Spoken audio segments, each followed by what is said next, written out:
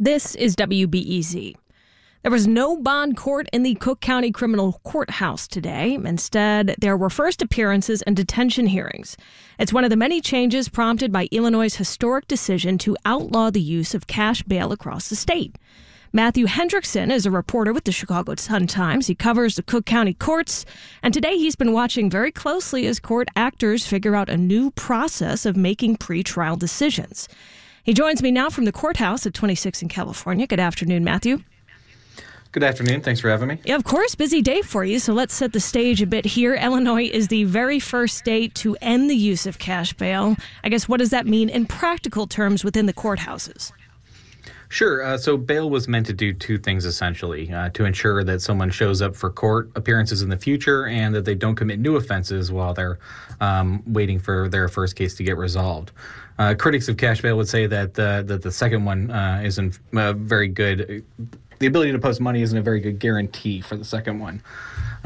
This law that Illinois passed covers a lot of ground, but the big change that's gotten the most attention is just that judges can no longer ask a criminal defendant to post money as a condition of their release to make sure that they show up for court in the future. So previously, a judge might say that a person needed to post something like $1,000 to be released from jail while their case continued, which set up a system where some people could afford to do that and other people couldn't, and then they would end up staying in jail because of it.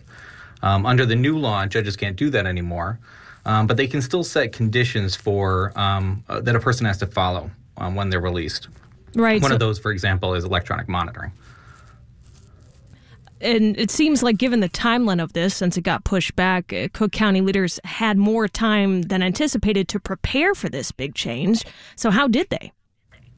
Correct. Cash bail was initially supposed to be eliminated on January 1st of this year, which would have given the circuit courts about 2 years after the law was passed to get ready for it. But a lawsuit that challenged the law's constitutionality led the Supreme Court, the state Supreme Court, to hit the pause button for a little while they reviewed it. They found it constitutional earlier this summer, and today, Monday, was given the new date for implementation, so they got an extra 9 months.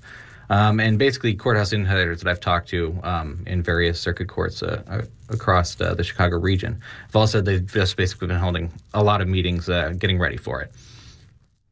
So based on what you observed today, how's it gone?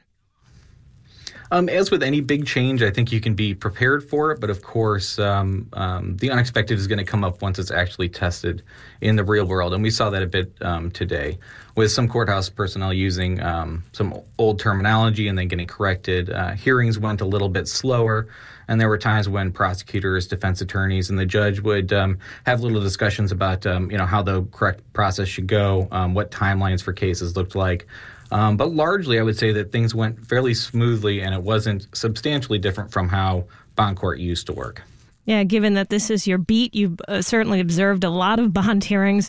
What has stood out to you as maybe the biggest difference or some of the biggest differences within the new system? Sure. I think the biggest thing is that it really wasn't that different. Defendants that would have been released on a cash bail if they had been able to post that previously were likely to get released today just with different conditions, some of them being electronic monitoring, or maybe they would just have to check in with the court's pretrial services office, which helps give them some structure and remind them of when court hearings might come up. Today, we probably saw prosecutors filing some more requests to judges to hold a person in jail for the length of their case than we normally would.